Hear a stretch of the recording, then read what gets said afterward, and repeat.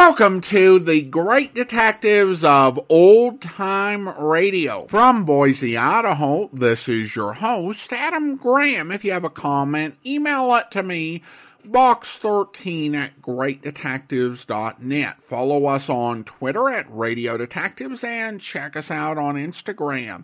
Instagram.com/Great Detectives. If you're enjoying the podcast, please follow us using your favorite podcast software. And as a reminder, if you're making travel plans in 2024, remember to check JohnnyDollarAir.com first. It's our Priceline affiliate link. And if you opt to fly through that link, part of the purchase price will benefit the Great Detectives of Old Time Radio at no additional cost to you. So remember, when making your travel plans, check JohnnyDollarAir.com first.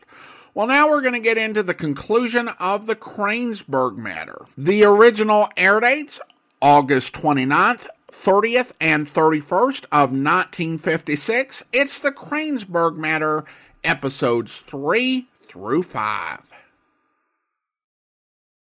From Hollywood, it's time now for... Johnny Dollar. This is Betty, Mr. Dollar. Betty... Miss Crane's maid. I'm the one who... well... Oh, yeah. What can I do for you, Betty? Have you told anyone about it? The gun? No, not yet. Oh, thank heaven. Do you still have it? What do you think I'd do? Bury it somewhere? Look, Mr. Dollar. No, you look. Somebody's used this gun, used it recently. Who was it? You? No, I never saw it before. Then why were you trying to hide it in the incinerator? I was scared. I didn't know what I was doing. Is it your gun? I found Where? it. Please. Is it tied in with the theft of Miss Crane's necklace? I don't know anything about it, about anything. I just know I'm in trouble. You've got to help me, Mr. Dollar.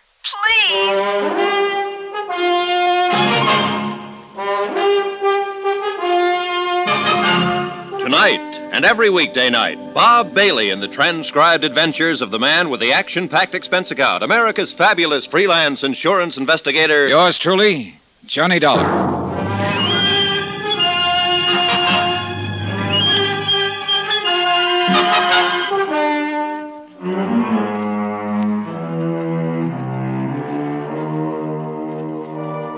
From Special Investigator Johnny Dollar, location Kranesburg, Ohio. To the Home Office Tri-State Guarantee Company, Hartford, Connecticut. Assignment, the Crane matter. Expense account continued. Item 7, $3.10 for a bad steak and worse coffee in the hotel dining room. But it didn't matter much. I had to rush it anyway, with one eye on my watch. I was meeting jewel thief Swanee Prell at his rooming house at 9 o'clock. And Melba Crane's maid Betty was coming here to the hotel at 10, providing she could slip away from the house. The schedule was tightening up on me, but I still hadn't seen hide nor hair of the stolen necklace. That is, if hide nor hair can apply to a string of matched pearls insured for $20,000.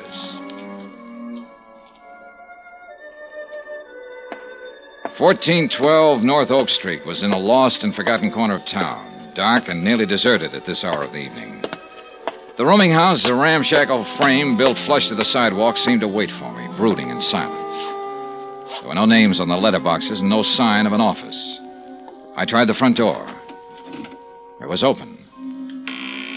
Room 6 was the number Smiley had given me.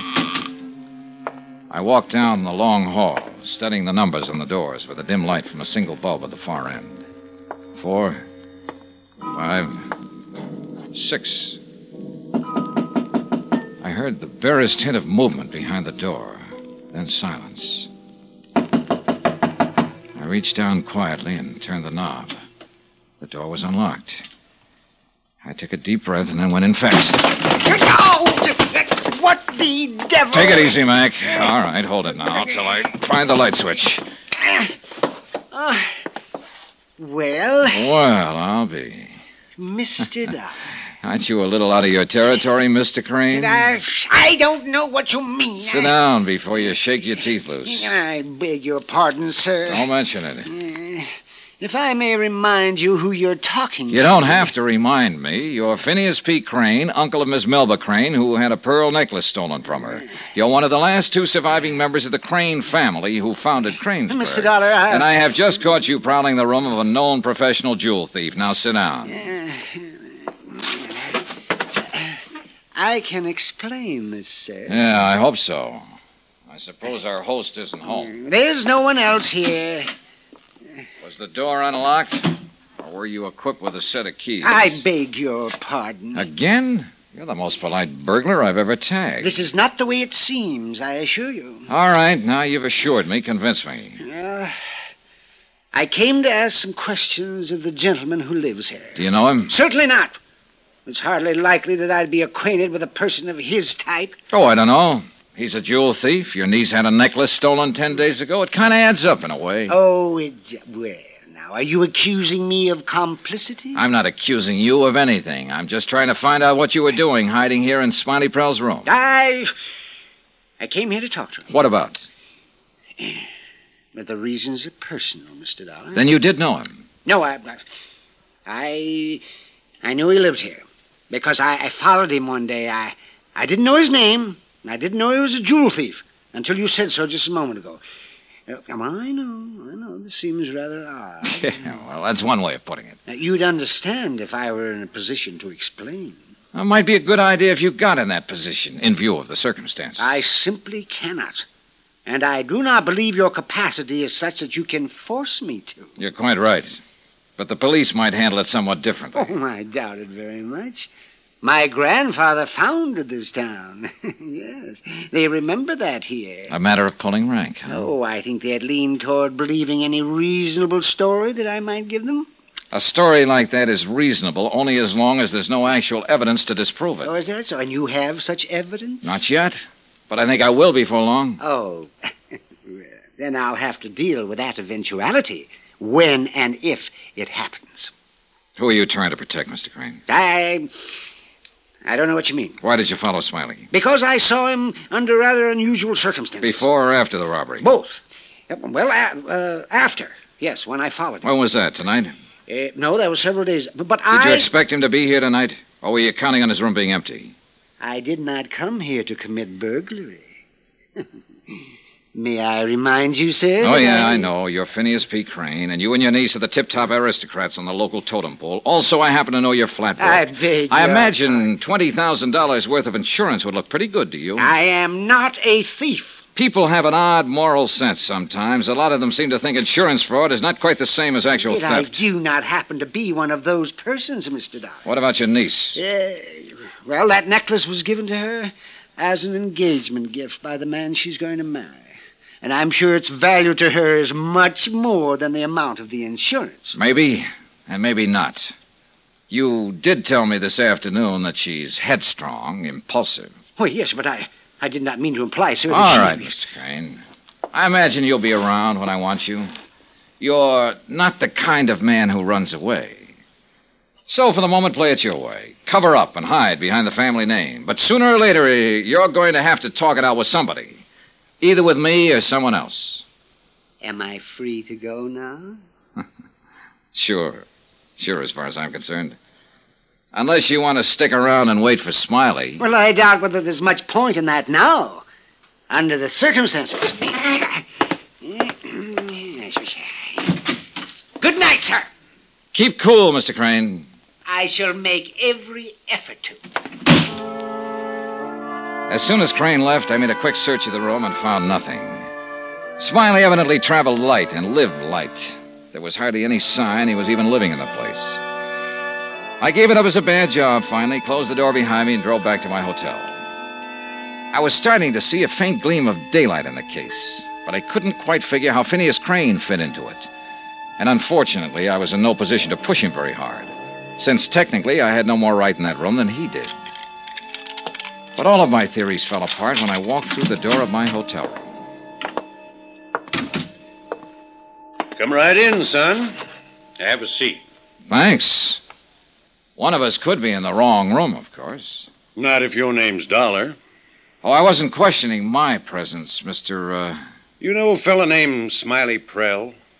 Well, I know who he is. Got business with him, have you? Maybe. Do I, have any with you? Well, my name's Durham, Mr. Dollar. Ed Durham. Oh, well, it's a little late, Mr. Durham, so if you don't mind. I'm chief of police here in Kranesburg. Oh. Well, maybe it's not as late as I thought. Found your name where this fella Prell had wrote it down, along with your room number here at the hotel.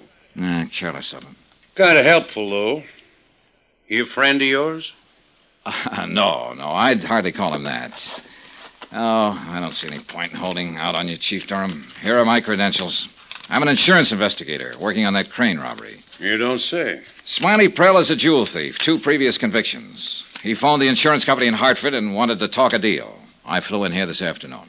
Mm-hmm. Well, these seem to be in order, all right. Thanks. I had an appointment to meet Prell this evening at his rooming house at 9 o'clock, but he didn't show. Reckon he wasn't in much shape to, Mr. Dollar. What do you mean? Prell got himself shot 4 or 5 hours ago. Shot? Yeah, real shot. Matter of fact, he's dead. Murdered? Kind of looks that way. Found him in a back alley behind the city park. Must have happened sometime this afternoon. You wouldn't know anything about it, would you, Mr. Dollar? I don't know. I might. Do you know what kind of a gun was used to kill him? .32 revolver, according to the boys in ballistics. Well, hold on to your hat. I may have it right here. Don't bother looking under the mattress, Mr. Dollar. What? I already found it. Yep, got it right here. You're pretty cagey, aren't you? Wasn't sure how to figure you. Reckon you're all right, though, or you'd have kept your mouth shut. Well, thanks. How'd you come by it? I took it away from Melba Crane's housemate, a girl named Betty. Yeah, I know who she is. It was sometime between 6:30 and 7 this evening. I caught her trying to hide it in the incinerator. You don't say. It's been fired, as you undoubtedly noticed. You might have it checked through, but I don't imagine it's registered. It's registered, all right. Oh? We don't have many guns around here. I recognize this one right off. Belongs to Phineas Crane. What? Add up to anything, Mr. Dollar? Not the way I've been adding. Well, it's got me stumped, too. I don't suppose you found that necklace on Smiley Prell's body? No, not a sign of it. You figure then this murder's tied up some way with that robbery? What else is there to figure? What about these Cranes, Chief? Just who are they? What are they? Well, they're an old-line family. Just 2 of them left now, Phineas and Melba. Not as wealthy as they used to be, maybe. Milton Borkley at the bank told me the same thing. Funny thing about that, though. Lately, at least, old Phineas seems to have plenty of cash to jingle together. How lately? Now, not just since the robbery, if that's what you mean. It's longer than that. Last 4 or 5 months. Well, that checks, too, with what Borkley said. You got some idea they planned that robbery, Mr. Dollar? Oh, I don't know. I've got no evidence of it, if that's what you're asking. How do Phineas and Melba get along together? Well, they're kind of like royalty here, you know. Live pretty much to themselves. And if they do have any trouble, it's never heard outside the house. Uh-huh. What do you know about Melba's fiancé, this Dean Sellers? Well, he's been here about 8 months. Seems to be a pretty nice fellow. Civic leader and all that. Everybody in town thought it was just fine when they got engaged. Figured they was meant for each other. Well, he certainly goes in for lavish gifts. A necklace with 38 matched pearls is quite... Expecting somebody? Yeah, quite. Who is it? Betty, let me in, Mr. Dollar. Oh, just a minute. She phoned earlier, wants the gun back. Maybe you'd better listen in from the bathroom there. Good idea. Let me get set. Okay, right.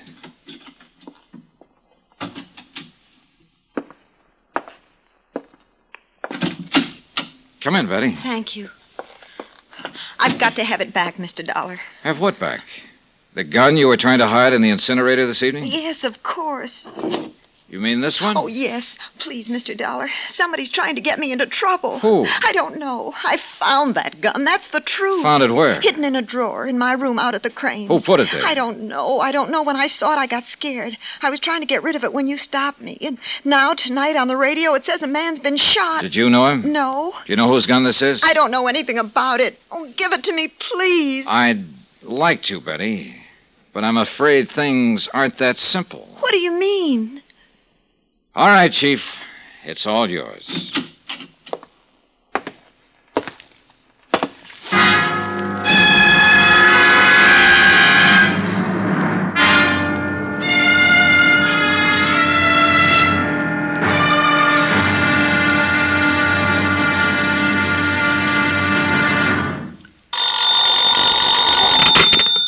Johnny Dollar. This is Dean Sellers, Mr. Dollar.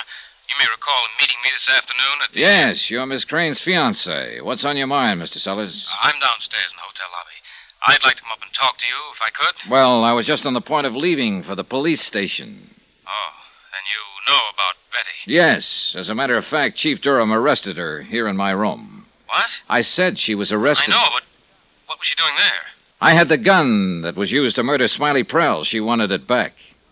What do you mean, wanted it back? Why all the interest in this girl, Mr. Sellers? Well, Is it just because you happen to be engaged to the woman she works for? Well, yes, you might say that. No, that's not it at all.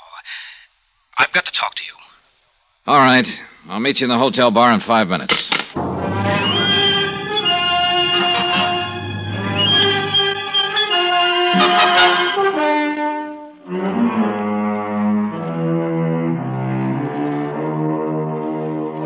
From Special Investigator Johnny Dollar, location Kranesburg, Ohio. To the Home Office Tri-State Guarantee Company, Hartford, Connecticut.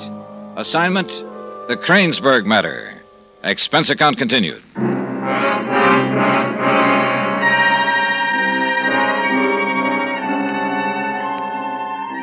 Item 10, $2.75 for 3 brandies straight. 1 for me and 2 for Dean Sellers.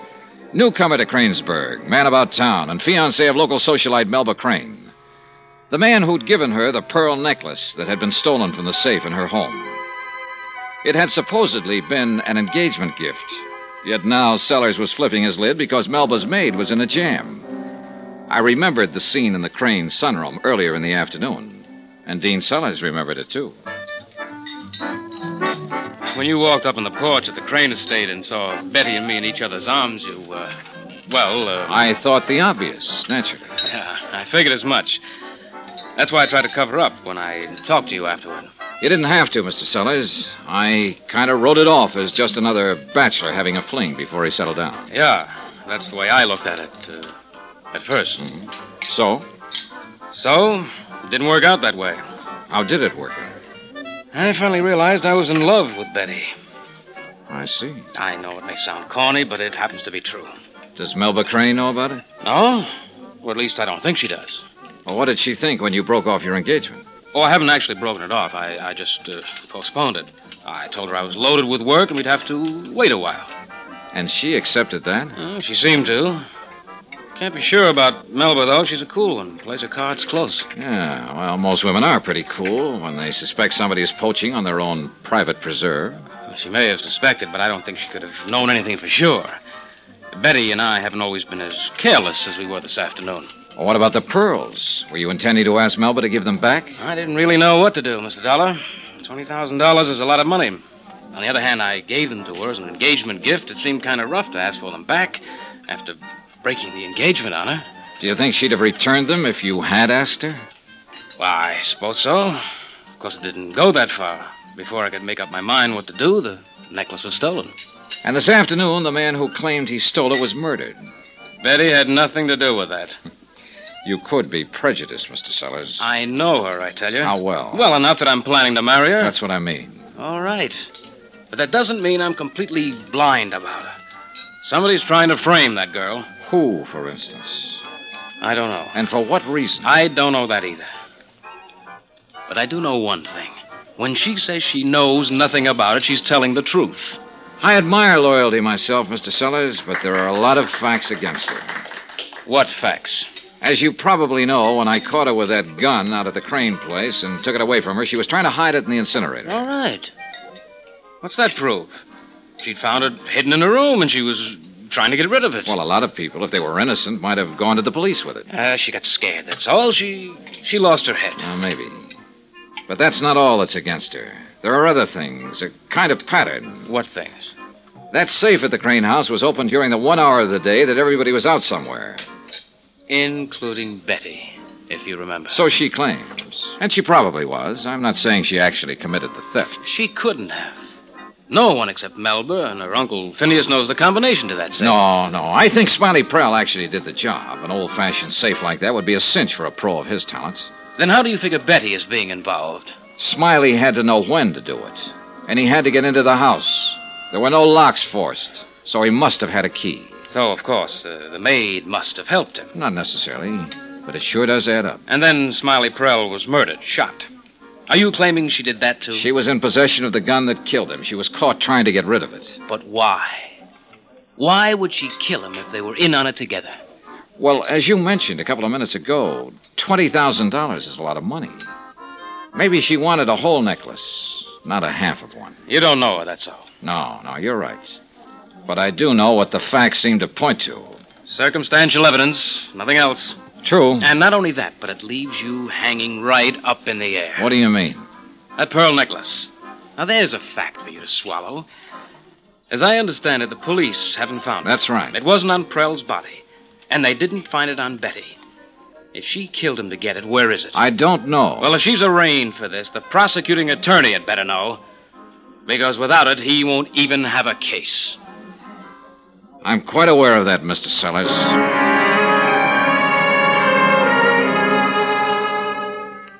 I left him standing there, belligerent and despondent, and drove across town to the police station. It was late by then, and Kranesburg had pretty well folded up for the night.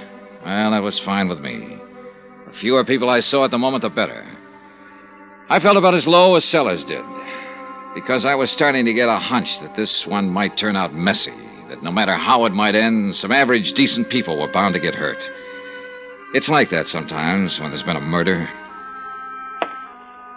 Chief of Police Durham looked like he was expecting me. Sit down, Mr. Dollar. Thanks, Chief. You, planning to spend the night here? Nope, I'm about to give up. Going home in a few minutes. I've been trying to get a statement from that girl. Any luck? It depends on how you mean it. She's willing to talk, all right. Answers anything we ask her. But not the way you want her to answer, is that it? And she won't budge an inch away from that same story. Says she found the gun hidden in her room, was scared because of the robbery last week, and tried to get rid of it. What about Smiley Prell? Claims the first she heard of him was that bulletin on the radio telling about his murder. That's when she got panicky and came to the hotel to get the gun back. And that's all she knows about it, huh? So she claims. We couldn't budge her on it. Uh-huh. You still haven't found any trace of the necklace, huh? Nope. And without it, I doubt if the DA will even issue a complaint. Yeah. The same possibility was raised by someone else a few minutes ago. Who was that? Dean Sellers, the fellow who gave the pearls to Miss Crane in the first place. How come he's getting into it? Well, it appears that love has reared its head. He's frothing at the mouth over this girl's arrest. Claims she's being framed. He could be right, Mr. Dollar. I know. Beats me. Man just don't know where to start with a mess like this one on his hands. I think I'm beginning to get some idea of where to start. How do you mean? Look, I've got a photograph here from the insurance files. Take a look. It's a photo of that necklace. I see. I was wondering, Chief Durham, do you know of any jeweler here in Kranesburg who could make a duplicate of that? A skillful imitation? No. No, I'm afraid you'll have to go into Cincinnati for that. Be the closest place, at least. No, I don't want a duplicate made. I want to know whether somebody did go into Cincinnati for that purpose some 4 or 5 months ago. Well, might take a while to find out. How much of a while? Well, not too long, with a little luck. I could get Jim Markley in here. Markley? He's a local jeweler. He could take this photograph and give them a technical description over the phone. Done things like that for us before. Good. Yeah, might have something back for you by tomorrow afternoon. The sooner the better. Yeah, I'll call Jim and ask him to come down. One other thing, Chief. Yeah? I've already phoned Hartford and started them to work on this, but we may get faster results if you move in on it from this end. All right. What is it you want? I want a tracer put on Dean Sellers. I see. A complete rundown. He's been here for 8 months. What did he do before that? Where did he come from? Where did he get the necklace? Who are his friends? What's his financial status? Anything you can get. I don't quite see what you're aiming at, Mr. Dollar. I'm not quite sure I do.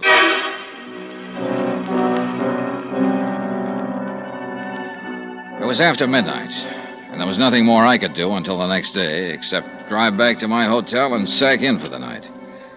It was a good, sensible, conservative intention, and I managed to carry it to the point of taking off my tie and unbuttoning my shirt. The night manager had been pretty upset earlier when Betty Jackson came to my room and then left under arrest. I don't know what he thought when I had my second female visitor.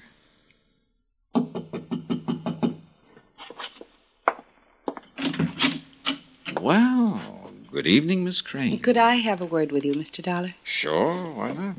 Come on in. Thank you. I guess it's a little indiscreet of me to come here like this. Oh? Why so? Well, after all, this is Kranesburg, and when one has to maintain a sort of position in town, well, I'm sure you understand. Oh, perfectly. How about a drink? What? Drink. Drink. I even happen to have 2 clean glasses. I'm afraid you have the wrong impression, Mr. Dollar. Why so? It's good cognac. The best, in fact. Won't do a bit of harm to your position. Make it a double, if you will. Check. May I ask you what has happened to cause you to throw discretion to the winds in this mad fashion, Miss Crane? I felt there was something I ought to make clear to you concerning Dean, my fiancé. I see. Here you go. Thank you. I believe you talked to him this evening, didn't you? Briefly, yes. Then you know, of course, that he's taking up for this girl, trying to defend what she did. He did seem to have something like that in mind. I also think you may have observed a little tableau in the sunroom when you came to the house this afternoon. Oh, now look, Miss Please. Crane. I'm quite aware of the situation. I've observed a few of those scenes myself. I'm not a complete fool, you know. Why are you telling me all this? The reason should be obvious. I'm dense. I can only understand what I actually hear. What I mean is, it should be rather apparent that any alibi Dean might supply in a noble attempt to save this poor innocent girl should not be given too much credence. Because he might be prejudiced in her favor? Is there any doubt of it? Your glass is empty. Like another one? Oh, I don't believe I should. Thanks. Aren't you a little prejudiced, Miss Crane, against the girl? Very likely, under the circumstances. Am I to take it, then, that you're on her side, too? I am on the side of the Tri-State Guarantee Company, and if you remember, they're out $20,000 on a necklace that was stolen. I'm here to get it back, that's all. I think I'd better go. I shouldn't have come here at all. Whatever you think. Oh, by the way, has Uncle Phineas talked to you yet? We passed the time of day. That's all? Well, we didn't have much time. The circumstances were a little unusual. Then you've probably been spared some of his wilder imaginings. I wouldn't count on that. What do you mean? Sit down, Miss Crane. Finish your drink. We haven't even started to talk.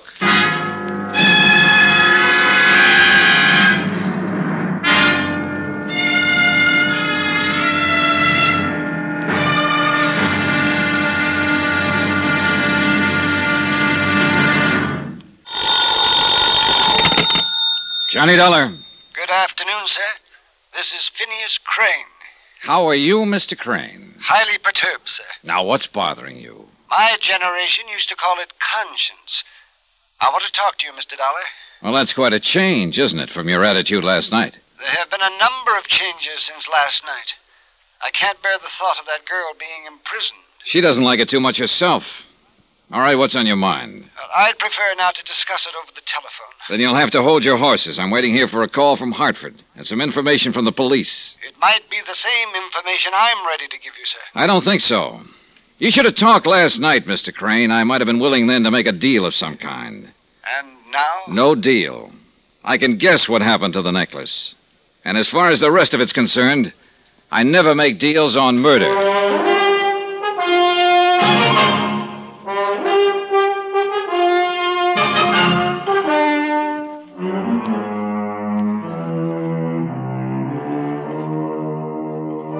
From Special Investigator Johnny Dollar, location Kranesburg, Ohio. To the Home Office, Tri-State Guarantee Company, Hartford, Connecticut. Assignment, the Kranesburg matter. Expense account, final page.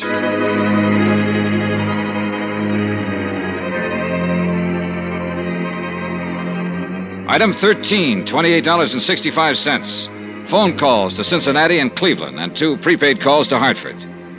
The wheels were spinning now, and I spent most of the day just sitting back and waiting. Toward late afternoon, Police Chief Ed Durham phoned, then Hartford, and then Durham again. And finally, the 3 black bars dropped into place, and the payoff was jackpot. Item 14, $10.50, second day's rental on hired car. I left the hotel just before dark and drove out through the north edge of town to the Crane estate. When I'd gone out there the day before, I'd been mostly guessing, playing hunches. But this time I knew pretty much what I wanted and just how to go about getting it. I thought the place deserted as I walked up the long arbor from the carriage house. But as I stepped out onto the terrace, I realized I was wrong. Mr. Dollar, over here. In here, please. Hurry. Why all the secrecy, Mr. Crane? I wanted to talk to you alone. I rather doubted whether I would be able to. if it were known that you were here. Able to or permitted to? Well, that's what I meant, sir. Permitted. Who would stop you, Mr. Crane? Well, that, you might say, is part of the story. The story I didn't tell you last night. Why not? Why didn't you tell me? I still thought then I might be able to save things. And you don't think so now? I'm afraid not. It's too late. You know too much about it now. What were you doing in Smiley Prowl's room when I found you last night? Looking for the necklace. I told you that. Did you know then he'd been murdered? Oh, no. I wouldn't have had the nerve to go there if I had. And there wouldn't be of any use of going. That's when I realized it was all over, when I heard Mr. Prell had been killed. Dishonesty is one thing, but murder is something else again. You're so right. Of course, it wasn't dishonest at first. It was all quite legal in the beginning. But not later. No, not later. I was against that. Not that I'm claiming any virtue for it. Probably it was just cowardice. Mr. Dollar, be as easy on her as you can. I'm afraid it won't be in my hands. I suppose not. These things are always done so impersonally by institutions created for that purpose. Rightfully, no doubt. But one occasionally wonders. There's something I wonder about sometimes, Mr. Crane. You refer to? Human greed. That's true. There's no real excuse for us, my niece and me. Reasons, yes. An inherited social position and way of life. And declining wealth to support them. We're soft people, Mr. Dollar. And when life gets hard, we look for a soft way out. And that usually turns out to be the hard way. She'll find it so, I imagine. For me, it doesn't really matter anymore. How did you get onto Smiley Prell? How did you know he was the one who robbed your safe? Well, I was just guessing. Until you told me yesterday that he was a professional jewel thief. And that he'd phoned the insurance company and claimed to have the necklace. But before that, when you were guessing, how did you know about him? What reason did you have to guess? I'd seen him hanging around the estate here twice, the week before the robbery and when I saw him again afterward. Talking to his, contact, I guess you'd call it. His employer fits the facts better. I suppose so. Anyway, I put two and two together and I followed Prell. I found out where he lived. Did the employer know you'd done this? Oh, no, hardly. Or I doubt that I'd be sitting here talking to you. Oh, not that it matters, since you probably know more of the details than I do. All right, Uncle Phineas. That's quite enough. Melba. That was a very quiet entrance, Miss Crane. It wasn't intentional. I didn't know you were here until I heard voices. Uncle Phineas, would you mind leaving us alone? It's too late, my dear. I think time is about to run out on all of us. Aided a great deal, I presume, by some of your more senile imaginings. Mr. Dollar didn't really need any help. Please. Very well, my dear. I leave the two of you, then, to what I anticipate may be rather stormy. What were you doing? Pumping him? Trying to make him say things you could twist later and use against him? No, it was more a matter of humoring him, I'd say. What's the matter, Melba? A hangover from last night? I suppose you told him that, too. That I came to your hotel to see you. No, didn't seem relevant somehow. I see. Where's your fiancé? Dean? Sure. How many have you got? Mr. Sellers is in the billiard room. Why? What do you want with him? Oh, I need just a few more facts to fill out the picture. I think he can supply them, that's all. What facts? Why have you come here? Uncle Phineas invited me. What for? He said something about wanting to clear his conscience. His mind wanders. You know that. You can't rely on anything he says. I'm not. What about the girl they arrested? Your maid, Betty? Yes, Betty. If the police are satisfied she's guilty, why aren't you? Because I was hired to find a pearl necklace that was stolen from your safe. It was insured for $20,000, remember? And I haven't found it yet. Suppose I were to withdraw the insurance claim. It's a little too late. The police would want to know why. Why? Simply because I choose to. Because I don't want any more fuss about it. It's not a loss, actually. The necklace was a gift. Oh, yes, I know. An engagement present of great sentimental value from that wealthy young philanderer, Mr. Dean Sellers, who incidentally is broker than you are. What? Yep.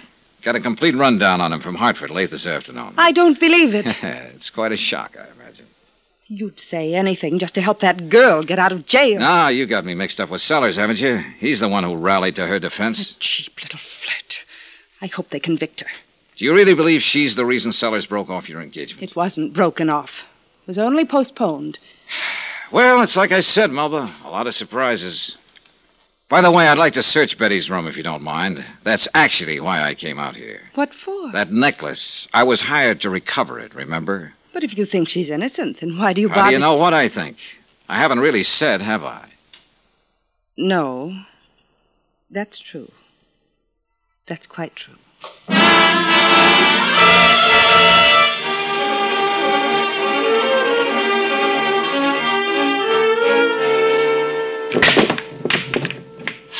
Lucky shot, Mr. Dollar. You got 2 on the break. Yeah. Result of a misspent youth. All right. 4 ball in the corner pocket. Expert, huh? Oh, just lucky, like you said. Oh, by the way, Mr. Sellers, you were right about Betty. She isn't guilty. She was being framed. I told you so. Yeah, she was just an innocent bystander, you might say. Even though I did find the necklace a few minutes ago, hidden in her room. You found it? Good. The Cranes, though, aren't quite so innocent. The Cranes? No. 9 ball, the far side pocket. What do you mean about the Cranes? They were broke, and they needed money to keep up a front. When you came to town and showed an interest in Melba, they figured you were the answer. Why, you're making Melba sound pretty cold-blooded, you know. Oh, there was no love lost. You were playing the same game. Huh? Sure, Sellers. That's the way you've always operated. Your last wife was a wealthy widow in Miami, Florida. You stayed with her for a year and a half and took her for $150,000. And all that was left of it when you came here was the $20,000 you had invested in the pearl necklace. That was your stake, and that's the way you used it, to convince Melba Crane you weren't a fortune hunter. 12 ball in the far corner. Dollar, where did you get all this information? Police records. Then about a month ago, you broke off your engagement with Melba Crane. Why? Because I was in love with Betty. You were playing Betty for a pigeon. You backed out because you'd finally discovered that the Cranes were flat broke. I wasn't after Melba's money. Sure you were. But you wanted to get out without losing your investment, that necklace. So you brought in Smiley Prell to steal it for you. I never saw Prell in my life. Uncle Phineas saw the two of you together a couple of days after the robbery. Well, he's lying. So Prell pulled the robbery.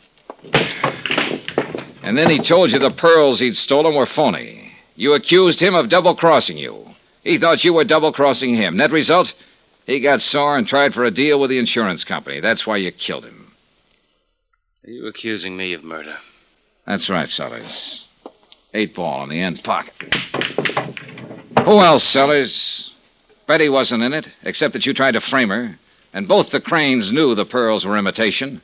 You were the only one who didn't. They weren't imitations. I paid $20,000 for that necklace. Not for this one. Melba sold the necklace a month after you gave it to her. They've been living on the money. She had this copy made in Cincinnati. Why, that cheap little crook. So the pearls you killed Smiley for and then planted upstairs in Betty's room are worth about $200 at the most. Something to think about, isn't it? That's right, Dollar. And so is this. Uh-oh. That's a losing game, too, Sellers. It will be for you if you try to make a move. Shoot it out with the police? Is that your answer? If it comes to that. At least I know how to use a gun. Smiley Prell could tell you. Did you steal this one from Uncle Phineas, too? No. This one's my own. Now put down that pool cue and get your hands up. Slow and easy. When I go out of here... Dean, what are you doing with that? Thanks, Melba. What have you done, Mr. Dollar? Nothing. It's going to make him feel very happy for the next day or so. A pool cue makes a pretty handy weapon. Why? What was he doing with that gun? Surprise number 1. Your fiancé is the lad who had your necklace stolen and then later killed his partner. Dean? Oh, that's probably the chief of police. He was coming out to meet me. You want to let him in? Murderer. And I was going to marry him. Yeah, I guess murder is a lot worse than fraud. What do you mean? You filed an insurance claim on a necklace you'd already sold. I imagine the company will want to prosecute. I didn't know what I was doing. You sure didn't, anywhere along the line. You were marrying Dean Sellers for the money he didn't have. And at the same time, he was trying to marry you for the money you didn't have. Too bad it didn't work out. You two were made for each other. The police are getting impatient, Miss Crane. Expense account item 15, $186.25. Incidentals in Kranesburg and transportation back to Hartford. Expense account total, $409.10. End of account, end of report. Under separate cover, I am forwarding one necklace consisting of 38 pearls, all imitation. Approximate value, $200, along with my sincere condolences. Yours truly, Johnny Dollar.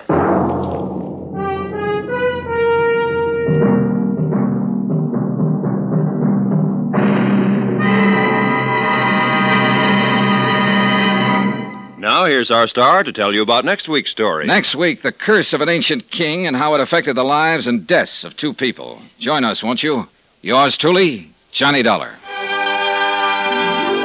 Yours truly, Johnny Dollar, starring Bob Bailey, is transcribed in Hollywood. Written by Les Crutchfield, it is produced and directed by Jack Johnstone.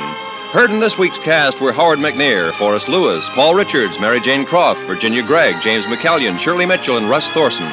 Musical supervision by Amerigo Marino. Be sure to join us on Monday night, same time and station, for another exciting story of yours truly, Johnny Dollar. Roy Rowan speaking.